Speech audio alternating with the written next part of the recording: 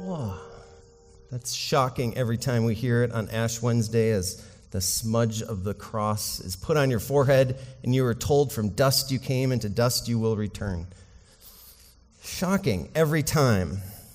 And this practice of smearing ashes in the form of a cross on foreheads goes way back to 325 AD at the Council of Nicaea, where we also get the Nicene Creed. But at that time they said, we are going to make Ash Wednesday official.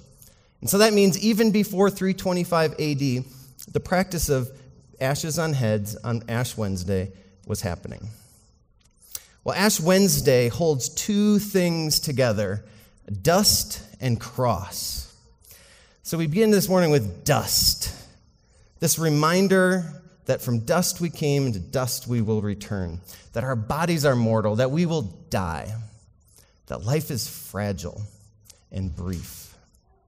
We are reminded that in this world there is sin and separation, as Susie just read from the first story of temptation. There's something that's broken. But with the dust, we are holding together another thing, the cross. There's these two things mixed together, the dust smeared in the shape of a cross. Because the cross reminds us that sin and separation have been dealt with. The cross reminds us that death has been defeated, that life has been given, that forgiveness is complete. And so in the cross and in the dust, we are holding these two things together. This thing about our humanity, that we are both mortal and eternal. That there is both ugliness and beauty. That there is something that is here and now, and there's something that will go on forever. There is poverty and there is riches. So perhaps the greatest activity of the church, and we feel it perhaps the most during the season of Lent, is that we together are preparing to die. And with that, we are also trying to live fully, holding those two things together. Dust and cross. We certainly say, yes, we are mortal. We get that. But we also need to say, yes, there is something that God did to make us alive, and we want to live in that. And so when we hear that phrase, from dust you came and to dust you will return, those are the beginning and the end, but there's a long middle in between to live. And that is the divine life, the spiritual life that the cross makes possible. That's where we have hope, is in the cross for this life. So the question in Lent is, how will you live? How will you live? Because our scripture reading is the temptation story, that you should not eat from the tree in the middle of the garden. It's a temptation. And this temptation is to pull us away from God and to make ourselves greater. George MacDonald, way back in 1905, preached a sermon where he said, the one principle of hell is that I am my own. And here in the temptation, we see this pull away from the Creator, to be your own, to make your own decisions. We are pulled in temptation to live a life separated from God. God created us to live in Him and with Him, to delight in God, to have the mind of God. And the temptation is to pull us away from that. The temptation is to say, I am my own, rather than I belong to God. Here's a little excerpt what MacDonald preached. Maybe this sounds familiar even today in our world. For the one principle of hell is, I am my own. I am my own king and my own subject. I am the center from which go out all my thoughts. I am the object and the end of my thoughts. My glory is, and ought to be, my chief care. My pleasure is my pleasure. My kingdom is as many as I can bring to acknowledge my greatness over them. My judgment is the faultless rule of things. My right is what I desire. The more I am all in all to myself, the greater I am. Yuck. And all too familiar in our culture that says, you are your own. The temptation is to pull away from our Creator and say, I am my own. I am more than dust. But in contrast, God's invitation to us, God is inviting us into his one heaven principle, which is, you belong to me. Belong to me. And God is the one who can breathe life into dust. The Heidelberg Catechism is a teaching tool for centuries for learning the Christian life, learning about God and the ways of God that the scriptures talk about. And the first question, it's in a question and answer format. The very first question says this: what is your only comfort in life and in death? And the answer, that I am not my own, but belong, body and soul, in life and in death, to my faithful Savior, Jesus Christ. So we hold together the cross made out of dust because we say we are mortal, and God, you have made us alive, spiritually alive, when we belong to you. Well, second, ash. Ash is very similar to dust in the Bible. So we aren't very far away in these two words being used interchangeably. But ashes in the Old Testament often represent mourning and grief and repentance. Perhaps you've heard this phrase, to put on sackcloth and ashes. This practice was a cultural practice of making an inward reality of grief and mourning and repentance an outward expression so that the people around could see, oh, you are in grief, or you are repenting. Perhaps you remember when Jonah finally made it to Nineveh, and he gave his message there, and the king of Nineveh received the message and repented. The king took off his kingly robe, put on sackcloth, and sat in ashes. So ashes is this symbol of grief and mourning and repentance. And our Ash Wednesday ashes, they also hold two meanings together. There's something held that seems so contradictory, but is being held together. This idea of mourning, but also praise. Praise. The ashes that we use to smear the cross on foreheads were made by burning last year's palm branches. And we have a picture of this happening on Wednesday, right?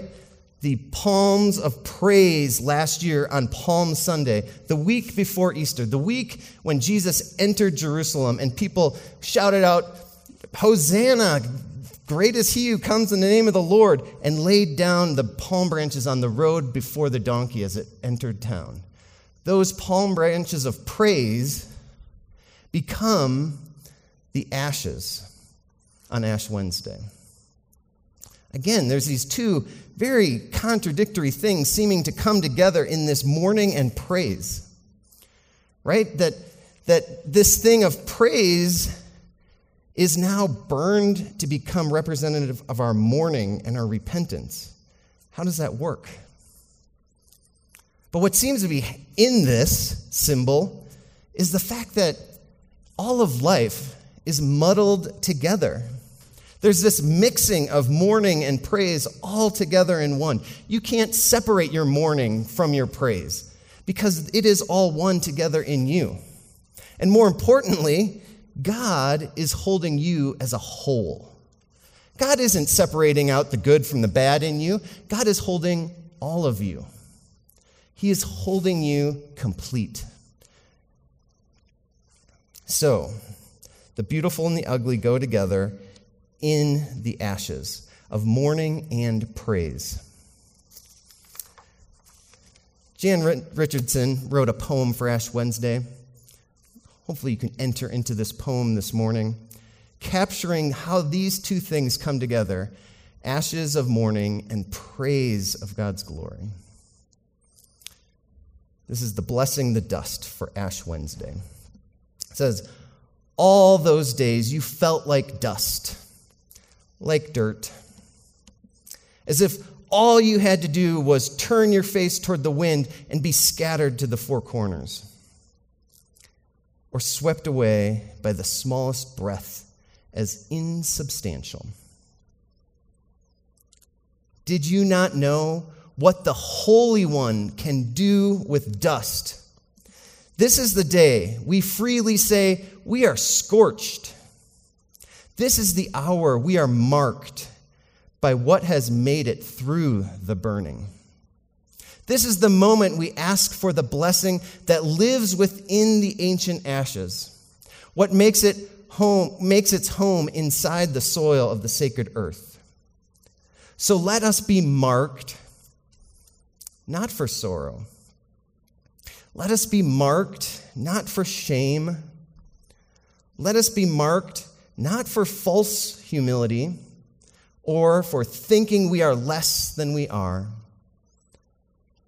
but for claiming what God can do within the dust, within the dirt, within the stuff of which the world is made, and the stars that blaze in our bones, and the galaxies that spiral inside the smudge we bear. Amen. Well, third, we come to resurrection. And there's a specific gift of winter that I enjoy. Because in the darkness, when the sun doesn't rise till later, and because the leaves have fallen off the trees, as I sit in my chair in the morning, the light can shine in from the cross up on Mount Lindo Cemetery. Perhaps you can see this poorly taken photo of the cross way off over there, just past Al's gutter. But every morning, that light shines into me and is this reminder of resurrection. And every morning I've been greeted by this, and I just think, resurrection. Resurrection. The hope that is in resurrection. And once again, there's two things being held together even in resurrection during the season of Lent. There's the resurrection we look forward to someday, and there's a resurrection that's happening now, today, and every day. Jesus said this, "I am the resurrection and the life. Whoever believes in me, though he die, yet shall he live. And everyone who lives and believes in me shall never die." We are not going to take a whole nother hour to unpack those words. But in this, Jesus is saying that whoever believes in me is made spiritually alive. That you are given the divine life so that inside of you now is the spiritual life that goes on into eternity. So when we have this cross up on Mount Lindo, there is a cemetery of people that are waiting for resurrection someday, waiting for their bodies to be raised back up when Jesus comes again. And we have hope that we will be one day raised. But there is also hope today, that resurrection has happened now already in us. That Jesus said, when you believe in me, you have life now.